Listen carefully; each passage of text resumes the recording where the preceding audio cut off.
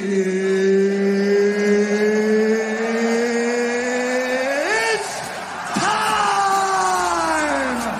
dump. News dump, yay! News dump. I mean, that's kind of a loaded question. It's a landslide! It's the Final Dump, presented by Game On Wisconsin.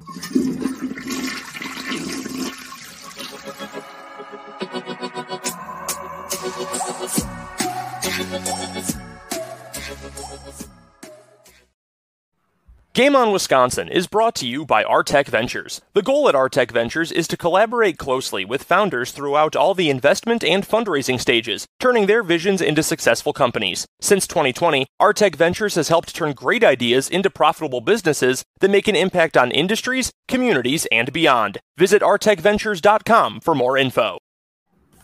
Yes, please do visit artecventures.com for more. Welcome, ladies and gentlemen, to the Final Dump podcast. Kudos to DZ for putting together that intro and that ad read. Everybody loves a good old-fashioned poop joke, which is exactly what that intro goes into. I am not Brendan Dwierzinski, who I affectionately refer to as DZ, and my co-host tonight is not Matt Freilich.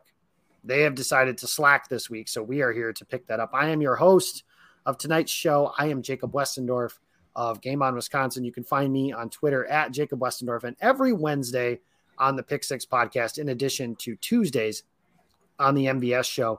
I am joined tonight by one of our newest members of the network, he of Cut the BS, which you can see every Thursday, and check out that show and podcast if you have not, with former Packer, former Badger, Gary Ellerson, Brandon Snide. Brandon, welcome to the show. Thanks for joining me. Oh, absolutely. We're picking up the slack tonight. That's okay. It's Thursday night.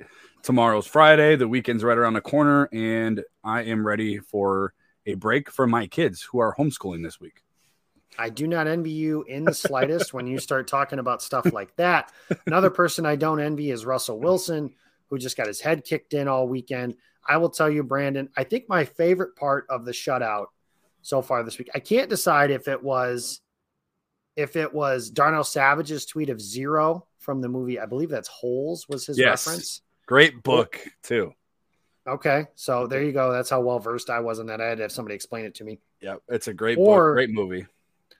Or Rashawn Gary's video where Dennis the Menace yells, "Hey, Mr. Wilson," followed by a highlight of Gary's sack against Russell Wilson on Sunday. So just real quick, we can put the Seahawks game to bed here pretty quickly because it's Friday. And the Packers and the Vikings are at the forefront of the mind right here. But Brandon, how surprised were you that the Packers defense was able to dominate that game the way that they were? Jacob, I'll be honest with you, very surprised. I owe Joe Barry an apology. It's been brewing for probably, the last 5-6 weeks. What we saw in preseason, when we saw in week 1 with the dismantling of the New Orleans Saints gave us, it assumed that it was probably going to be another one of those years where, as Packer fans, we're accustomed to since 2010, really having kind of that middle of the pack, back end of the defense. I know under Mike Pettin last year, they were number 9 overall, but for the most part, it's been a team that struggled defensively. And over the last 8 weeks, really, really good and really has carried this team. When you look at over the last 3 weeks, when they face Kyler Murray, as dynamic as he is, as the potential he has is sky high. And then you play Patrick Mahomes, is obviously a former MVP, a former Super Bowl champion. And then you play Russell Wilson. I know he was coming off the finger injury. He's a former Super Bowl winner. And you hold those 3 guys combined to 601 total yards over 3 weeks, 1 total touchdown and 4 interceptions. I mean, that speaks volumes. I was shocked. To be honest with you, it's hard to shut out anybody in the NFL. I don't care how good you are. I mean, Jacksonville racked up a couple of points against Buffalo. You see Houston scores. Detroit tied with Pittsburgh. I know Ben Roethlisberger was out, but it's hard, Jacob, in the NFL to shut anybody out. It's hard to shut anybody out in any sport. So in the way they did it, you look back at, it's got to be Joe Barry. You're seeing guys like Dean Lowry have career years. As great as Kenny Clark is, friend of Lombardi's show over on Game On Wisconsin. Check out that interview on YouTube. He's having the best start, the best part of his career this year. And then obviously Devondre Campbell, I said it. I know it sounds crazy coming out of my tongue. I just talked to Gary Ellerson about it. Again, if you're listening to this podcast, and I'm glad you are, and thank you very much, he might be in the conversation for most valuable player. And I know that sounds crazy, but when you look at the bigger picture, he's absolutely dominated not only against the Seahawks, but all year. I was really shocked. I knew going into that game, Aaron Rodgers hasn't practiced since October 22nd. That was the practice before their Sunday game. And then he obviously played that Thursday night game. They didn't practice really all that week. He plays Thursday night in Arizona, and then he's test positive, and everybody knows the story from here on out. He hasn't played or practiced in quite some time. So I knew the offense was going to struggle. I didn't think it would take 50 minutes into the game to score. But I also didn't think the defense would shut out the Seahawks. And that they got some really good talent on that side of the ball. You talk about arguably the two best receivers as a duo in the NFL. Yeah, they do. And then they have Russell Wilson, who I know he was returning from a double lung transplant and a near amputation, but was able to the Packers able to hold him 0 points. And you mentioned that it's hard to shut people out. That may be true. That's definitely true in the NFL, maybe less so true in the Big Ten West. But that's the case with the Seattle Seahawks now, as they were shut out. The Packers defense now, like you mentioned, Kyler Murray, Pat Mahomes, Russell Wilson. And I don't mean to belabor this point, but that's still Kyler Murray and a really good offense in Arizona. That's still Pat Mahomes and Tyreek Hill and Travis Kelce and a two-time AFC champion in the AFC that the Packers defense shut down with little to no help from their offense, if we're being honest. And then that's still obviously Russell Wilson, DK Metcalf, and Tyler Lockett on that side of the ball for the Seahawks. And the Packers defense has stood their ground. And there was a fair question going into that stretch as to whether Green Bay's defense was smoke and mirrors and just beating up on some bad quarterbacks.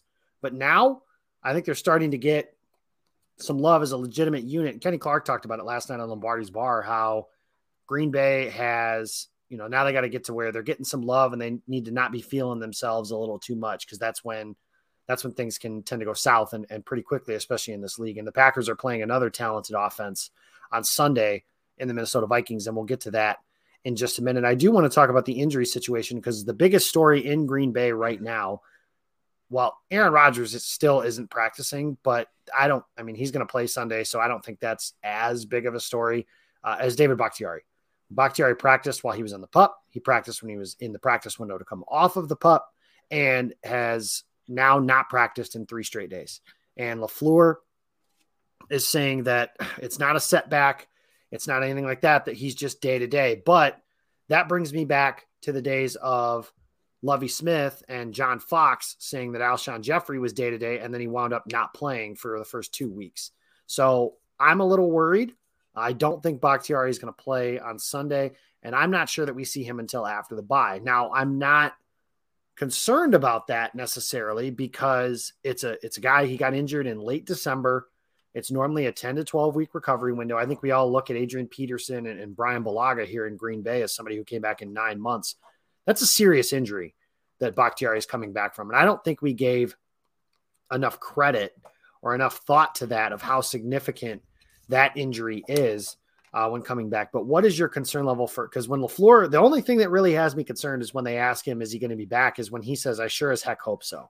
That's not, oh yeah, he'll be back, we're just taking it, we're just taking our time, because taking your time with Bakhtiari makes sense.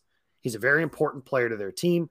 They're allowing him to heal. They have some stuff in the bank, so to speak, with being 8-2. If they were 5-4, maybe they'd be a little more desperate to get him back on the field, but they're not. They're 8-2 and at the top of the NFC right now.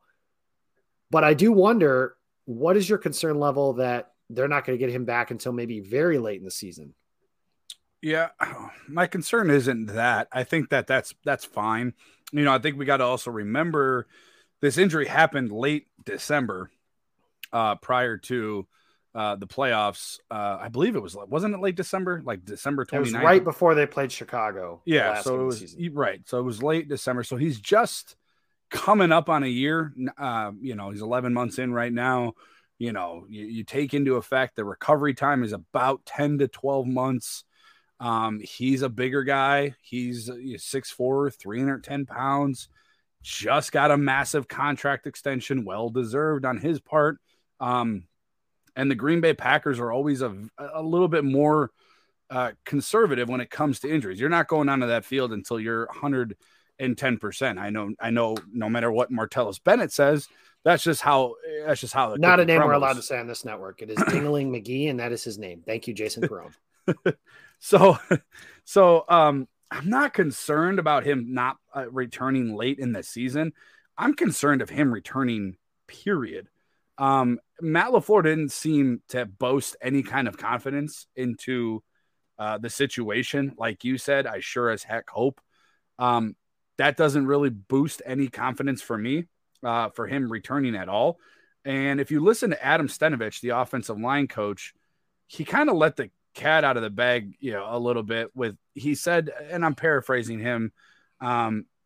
He said, I think David, he's talking about Bakhtiari. I think David's realizing that how hard of a grind it is to come back from this injury. So when he came off the pup and he activated him, he practiced, like you said, I think it was 2 or 3 straight days. He obviously didn't activate him for the game Sunday.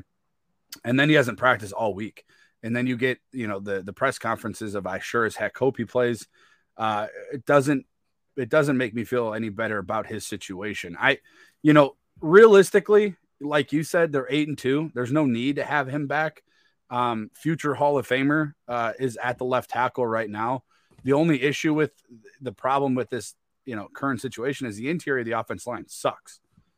From center to Royce Newman, and obviously, hopefully you get Josh Myers back. I think Josh Myers is, and I know this sounds crazy, is a little bit more of an important piece right now. I'd rather have the starting center back and wait on David Bakhtiari. You've got Elton Jenkins over on the left side. He's anchored. He's number 5 left tackle in football right now, according to PFF. Like, the guy is phenomenal at what he does. So I'm just concerned, Jacob, that we may not see him this year. Like, that's a possibility. We just may not see him, especially, I know that he said there wasn't a setback, but there was obviously something, because if there wasn't a setback, you would at least see him out on the practice field, whether it's doing agility drills, walkthroughs, you would at least see something. To have him not at all be out at practice all week is absolutely concerning for the rest of the year.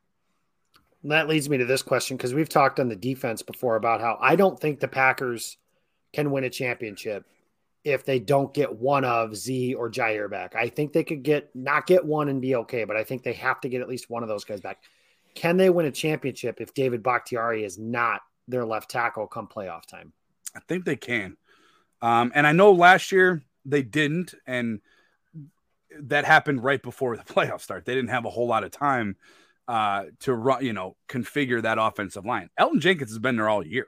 He's been out there all year, every week. This, outside of the few weeks he missed with his ankle injury, Billy Turner has been your right tackle all year. Last year, if you remember, Billy Turner was flipped to the left side on short notice, and it kind of just, Shaq Barrett and Sue and Jason Pierre-Paul, and they all had a field day in that NFC Championship game, and Green Bay just couldn't protect the quarterback. This year, this is the unit they've been running through all year. God forbid there's another injury on that offensive line. You would imagine from my understanding, you're going to get Josh Myers back. Once you slide Josh Myers into that starting center position and kick out Lucas Patrick, the interior solidifies a little bit more. And I think on the outsides, you're golden. Billy Turner gets swept under the rug as well, but he's arguably having his best year as an offensive line over on the right side. So I think without Bakhtiari, I still think they're able to win a Super Bowl. I still think they're going to be able to run the ball. The issues are coming through the interior of that offensive line. And I think when Josh Myers comes back, John Runyon Jr. is doing great. Royce Newman still makes me queasy at times. I know he's a rookie and he has a lot of promise, but he's had his moments this year of being a rookie. I know if David Bakhtiari came back, it would probably solidify the interior part.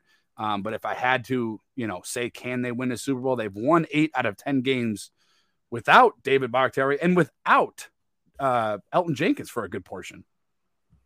And I don't think they can. And I know everything you just said, that's noted. That's well taken. I understand that. But I think that in the playoffs, your best players have to play their best. And Bakhtiari is one of their 5 best players, if not one of their 3 best players when you start talking about that. And we're not talking about some of the Packers have faced some teams that aren't the most adept at rushing the passer. When you get to the playoffs, you look at the path that they're going to have to go through. The Cowboys, they've got guys that can rush the passer. Yep. The Rams, they have Aaron Donald. You might have heard of him. The Bucks, we saw that last year. You've seen some of these teams, and even some of these wild card teams that Green Bay could run into. New Orleans can rush the passer. Like, those are things that can happen. And you talked about their ability to run the ball. This interior right now does not have a guy that they say it's 3rd and 1, move this dude out of his gap, kick his ass, and let's pick up 1 yard. They don't have a guy that can do that right now. Nope. And that's where I think Elgton Jenkins playing in the middle of this offensive line because and not only that, just from the standpoint of, you call him a future Hall of Famer, I'm not going to go that far just yet, but I will say he's an all-pro when he plays left guard. If the Packers have David Bakhtiari and Elgton Jenkins playing left tackle and left guard, that's 2 all-pros that they gain on their offensive line, hopefully able to get Josh Myers back. And then you have Runyon or Newman, whoever they decide, or Lucas Patrick, if they go that route, to play right guard next to Billy Turner. Now, instead of 2, maybe 3 soft spots on that offensive line, you're looking at 1 and 1.5 if you want to include Myers. But Myers has had a decent rookie season when he's been able to step in and play. But I don't think they can win a title without Bakhtiari. I think of the 3 guys, Bakhtiari, Z, and Jair Alexander, I think the guy that they need to back the most is Bakhtiari, just because I've seen this defense perform without those guys. Now, again, they're going to be facing Stafford and Brady and Prescott and some of those guys in the playoffs. But I think that they still have Rashawn Gary. They still have Preston Smith if Zadarius Smith can't come back. They still have Eric Stokes, who's played well as a rookie. They have Rasul Douglas, who's had a really good season. Shannon Sullivan, Kevin King has played well the last 3 weeks. Well. Yeah. I just think that Green Bay is in a lot of trouble if they can't protect the blind side of their quarterback, because at some point, to find the final form on this offense, they're going to need to be able to get some of those shot plays down the field. And they haven't been there this year. Some of that is because of the defenses they face. Some of that is by design, because they've had to change the way that they protect the quarterback. And that's been through quick passing and all that sort of stuff that they've done. And I think they've done a good job of making amends without Bakhtiari playing left tackle, and especially when they didn't have Jenkins playing left tackle and were essentially starting 4 rookies and Billy Turner when they had Yosh Neiman playing the left tackle position. So I think they need Bakhtiari back, and I think that's going to be the biggest addition. I've said it before. That's the biggest addition. Name your trade deadline. Name your bogus Odell Beckham acquisition. Name whatever it is that you want. Thank God they didn't get Odell Beckham. But name anything you want on that. The biggest acquisition any team could make this season is David Bakhtiari. Now, let me ask you this question. And I think you make really good points. And I don't disagree with you completely. But what happened to Whitney Merciless, obviously the torn bicep knocks him out for the year. Rashawn Gary, how the hell he didn't break his arm is beyond me. Obviously, just a hyperextended elbow. My boy doesn't break. But it begs the question, not taking anything away from Preston. He's been inconsistent outside of his first year in Green Bay. If you can't get to the quarterback, you don't stand a chance, especially to the likes of Brady and Prescott and Stafford, like you just mentioned. If Rashawn Gary's not 100% and you don't have Whitney Merciless anymore and Preston Smith's there, how confident are you in that pass rush? Especially if Gary, something happens with that elbow. And if you called the reports from practice today, they said it was a massive brace. So obviously, it's going to make him uncomfortable. Is it going to make him as effective? Maybe, maybe not. Then you're begging the question, well, now we can't even get to the passer. So now we're going to have to sit back and rely on our coverage for 3, 4, 5 seconds. And that's going to become a problem, especially in the playoffs. Yeah, and especially against those guys that you mentioned, because the ultimate equalizer against an elite quarterback is putting him under pressure. And we've seen that, whether it's Mac Jones or all the way up, I shouldn't have said Mac Jones because he's having a really good season, but name who you think the worst quarterback in the NFL is, all the way up to the greatest that's ever laced him up, and that's Tom Brady. The equalizer against those guys is that pass rush. That's why the Giants were able to win 2 Super Bowls. Yep. They were able to put that pressure on them. So that's a fair question, I think. And I've talked about this a lot. The Packers have spent a lot of money in draft capital on their pass rush. Kenny Clark's a first-round pick. Rashawn Gary's a first-round pick. Z and Preston were both big free agent contracts. The next playoff game, the next NFC Championship game that those guys play well in will be the first. Yeah. The next playoff game that those guys dominate in and are just menaces from start to finish will be the second. The Seattle game in 2019, both Smith brothers had a big day. But they're going to need more from that pass rush. Hopefully Gary is able to go, even if not this weekend, in the near future. And I am a little concerned about his injury just because his best move is that power rush. Yeah, exactly. If your elbow is jacked up when you're trying to push into that tackle, that hurts like a son of a gun. So I understand that. The Packers are very lucky. That was an injury on Sunday that it's crazy that we're talking about it this way. But it's one that if Green Bay had suffered that loss, I don't think it's one they could have afforded, in addition to Whitney Merciless. Now, I wonder if Green Bay is going to look at another veteran type of addition. I know there are some popular names that get thrown out like Olivier Vernon and John Simon and Trent Murphy. I don't know if they're going to do something like that or if they're just going to stick with Tipa and Ladarius Hamilton, who they signed to the practice squad. So that'll be interesting to see how they do that as far as rushing the passer. One other name we mentioned during that little soliloquy was Kevin King. And I mentioned over the weekend, I was at Lambeau and I was a little pissed off when it happened, but Kevin King gets introduced and it's mostly cheers, but there was a smattering of boos in the crowd when they mentioned Kevin King. And first of all, when it comes to, if you're a fan and you're in the stands and a player does something bad, feel free to boo. I don't care about that. I think it's weird that people get get all up in a tizzy over that. But before the game starts, maybe Kevin King has the best game of his career. You don't know if he's going to do that or not. Yeah, it's not likely. I understand that, but there's no need to boo him before the game even starts. And I know the first thing that comes to mind when you think of Kevin King is the deep ball last year to Scotty Miller and then the pass interference penalty that in essence ended the Packers season. I understand that. What I don't understand is the level of hatred for somebody who's on your team that ultimately, if King does well, the team does well. And he's been really good the last couple of weeks. He had an interception on Sunday that was the biggest play of the game to date at that point. And he's had a good stretch of, the Packers as a whole are tackling better this year, and King is part of that. I just think he's somebody that I understand maybe you didn't want him on the team anymore. Just don't boo the guy. I don't understand that. But what are your thoughts on King's ability through these last, couple of games to kind of help the Packers through? I mean, you talk about injuries for this year's team. Pass rush group has been decimated. The cornerback group has gone through, Rasul Douglas wasn't on the team to start the season. That's not a guy that they absolutely had to have. Otherwise he would have been on the team, on the practice squad, something. They picked him up out of desperation, essentially. So what are your thoughts on King's ability and what he's shown over the last couple of weeks? It goes to show you what and again, I'm, not trying to get onto the hatred of Kevin King. If he's on my team, I don't boo anybody. I don't care how poorly you play. Kevin King changed that game in week 10. Yeah. Seattle was moving that ball. I mean, they were moving that ball, whether you say, whether Pete Carroll likes it or not, the ball was intercepted by Kevin King. That was the ruling on the field. That was the play that stood. He changed the momentum in that game. Seattle was driving that ball and like you said, Carroll is such a douche, by the way. I think so I rewatched that game today. I don't know what he was doing those last 4 minutes of the game. We're going to get off topic, but even Tony Romo was like, I would probably use a timeout here. I don't care. It is what it is. I don't know how much stock anybody puts into PFF. They're a hit and miss with me, but he's the number 5 cornerback in the NFL for them right now. Since I think week 4 or 5, I can't remember exactly off the top of my head. It's gone back a couple of weeks. But it's kind of what you saw, what Ted Thompson and rest in peace to Ted saw in Kevin King when he was drafted. And now Kevin King was drafted, and right as soon as he was drafted, if you're a Packer fan, there's probably a solid chance you're a Badger fan.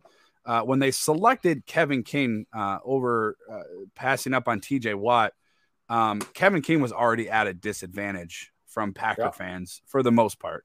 Everybody wanted TJ, and obviously that turned out to be a very good pick for for the Pittsburgh Steelers. But what I saw this year from Kevin King is kind of what we saw in 2019 as well. I mean, he led the team in interceptions with 6 in 2019. He's a big dude. He tackles. His tackling's been way better this year, like night and day versus the last few years. Again, that's probably credit to Joe Barry. But he's been really, really good. I mean, to hold DK Metcalf and Tyler Lockett to a combined, and I know they rotated between Eric Stokes and Rasul Douglas, and Kevin King only had 20 snaps in the game, and that's fine. Do what you got to do in the time that you're given. But to hold those guys to 52 combined yards, no matter who your guard wanted, DK was so frustrated he got ejected. I'm impressed with Kevin King. I'm impressed because it takes a lot of mental fortitude to come off of what happened in that NFC Championship game to sign the 1-year, $4.25 million deal in Green Bay. All the fans a majority of them are out to get you. Everything you do, it's being watched and criticized and critiqued, good or bad. And the good plays kind of get left behind. I think people forget, that he did have that interception in week 10 that ultimately probably helped secure that win, because Seattle was going in to score one of two ways, either a field goal or a touchdown before that interception. So I've been impressed with him, from a mental aspect. Obviously he was banged up this year. He's been a different guy this year than we saw last year. I think he's trusting himself a little bit more. Obviously having potentially 2 all-pro safeties, at least Pro Bowl safeties, probably helps. Again, for Eric Stokes as well, and Rasul Douglas, and when Jair comes back. But to say that, anything other than impressed, would be a lie. I mean, the guy's he's been impressive. And like I said, the one thing with Kevin King that sticks out to me more than anything when you watch him on the perimeter is his tackling. And you can tell when Kevin King's engaged or when he's not. And it shows with his effort in tackling. And he has been stout when it comes to tackling. Yeah, he has been, and they've been better as a whole. You mentioned that entire unit has been just in lockstep. And the Packers, I can't, and I say this, Nick Collins, that name alone makes it the best safety tandem the Packers had. I don't give a shit who was next to him, but Savage and Amos are having maybe the best Packers safety season that I can remember in quite some time. It's just been as good as you could have hoped for. Savage has kind of been up and down, but there's something weird about him that when last year his ascension started when the calendar flipped to November, and this year, at least so far, I feel like has been very similar. He's been very good. They're erasing plays on the back end. They're making plays. Amos almost had 2 picks on Sunday. Did come up with one.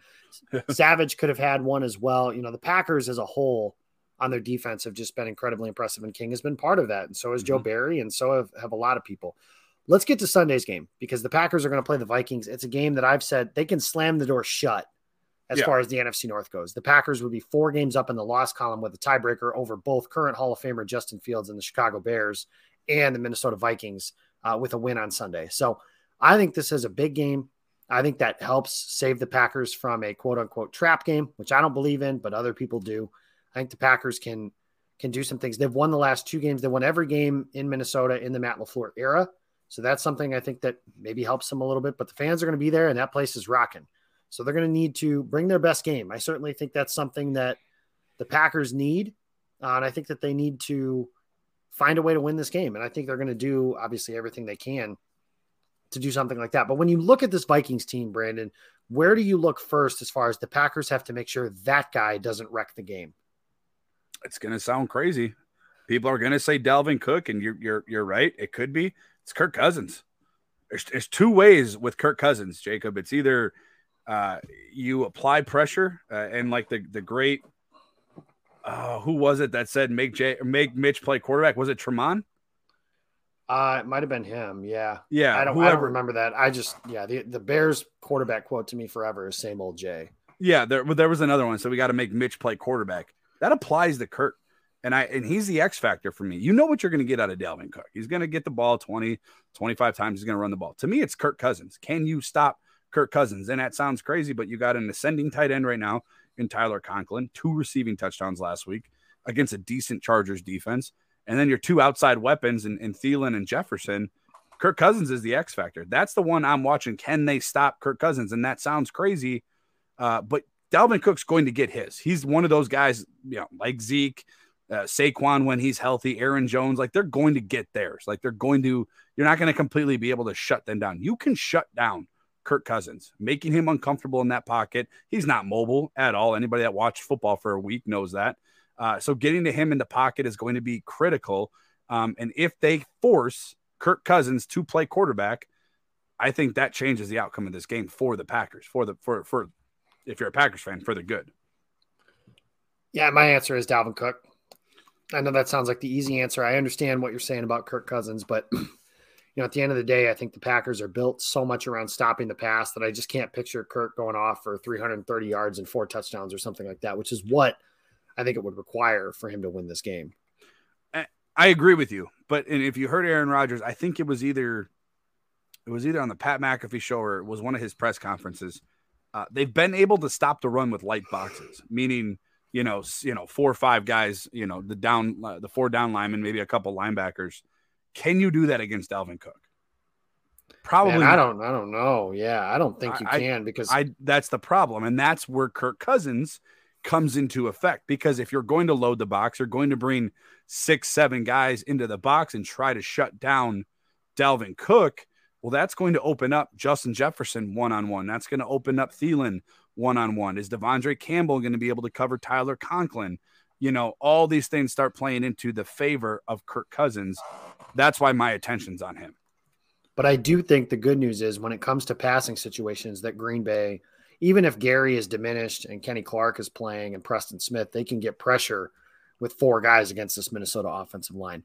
My thing with Cook is the Packers last year, Dalvin Cook in the first game only had 60 yards. They win 43-34. It's not a game that was as close as the final score indicates it was. The second time they played, he wrecked the game. He had over 200 all-purpose yards. He had a screen pass that, if not for Alvin Kamara, and that play in New Orleans would have been the most embarrassing play of the Packers' defensive season. It was just a tough go. Yeah, and the Packers, frankly, got their ass whooped up front last year when they came to Lambeau. I've got guys like Ezra Cleveland putting Dean Lowry and Tyler Lancaster 4 yards into the end zone. Ezra Cleveland's not a mauler, not a run blocker. That's not what he's supposed to be. So I struggled with that. Dalvin is just somebody. Mike Zimmer is a coach that he could have Aaron Rodgers and Devontae Adams and DeAndre Hopkins with prime Rob Gronkowski playing tight end, and he would want to run the ball every single play from scrimmage if he could. So I think this is a game where they want to emphasize that. The Packers, their run defense has been better, but there are some holes in it. There are some cracks that they could potentially find. So I think limiting him, I'm not saying you got to hold him under 100, but he just can't ruin the game against you. And he's had that ability. And when Minnesota has beaten the Packers, it's been a lot on the shoulders of Dalvin Cook. He is as good as it gets. And one of the best backs in all of football. And maybe, I'm just thinking back now, maybe the best back Green Bay has played this season. Since Kamara, which was week 1. Yep. And that was a tough one. So I think Dalvin Cook is definitely the guy that you've got to look to first. We're running out of time here. We're running short here. So let's get to our predictions. It's Packers-Vikings Sunday at noon. I was going to say in the Metrodome, but it's not in the Metrodome. It's at US Bank Stadium, the bird-killing bandbox that is US Bank Stadium. Brandon, who do you got and why? Oh, I hate to do Matt and Brendan dirty here, but I'm going with the Vikings, and there's a couple of reasons why. Number one, Green Bay's just not healthy. And how much longer can they maintain this success with these guys out? I mean, there's so many guys that we talked about at the beginning of the show that are out. You're 8-2.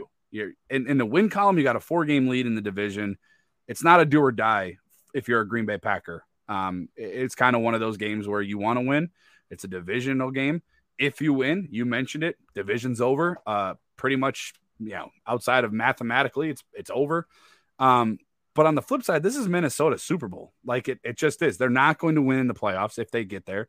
This is it. Damn well they have this game circled. Every year, Green Bay is circled. If you're a Minnesota Bears or Lions fan, they're always circled. This is their Super Bowl. They have to win. They're 4-5 right now. A loss pretty much right now. They're the 8th seed right now. A loss definitely doesn't end their season, but it definitely doesn't help. So I think you're going to see them come out with much more aggressiveness. They're going to come out with much more, the word I'm trying to figure out is not coming up right now. So they're just, a little bit of more desperation. I think they're just going to see a team come out with an attitude of it's either this or it's never going to happen. And Mike Zimmer is probably coaching for his job. Kirk Cousins may be playing for his job after the end of this season. So I got Minnesota in a close one. I think it's going to be 27-24, a Vikings victory in Minnesota. Yeah, and I hear your point about desperation and some of that other stuff, but reality is that stuff, I think, goes away very quickly. And Matt LaFleur said this week, they're desperate, but so are we. I think the Packers know the importance of this game, especially with a big game next week coming up against the Rams, who that game could be a big determination in who the number one seed in the NFC is going to be this year. But I don't think Green Bay wants to. So they got a break last week in the Rams losing along with Tampa Bay. So I don't think they want to just punt that cushion right back to Green Bay and ultimately, or to those teams, excuse me. I just think Green Bay is the better team, and they've played well in Minnesota under LaFleur. I think that even with the defense a little banged up, still got Preston Smith, still got Kenny Clark, still have Dre. And I think the coverage schemes and such that they can come up with can slow down those receivers enough. Just don't let Dalvin Cook wreck the game. And I don't think that they will.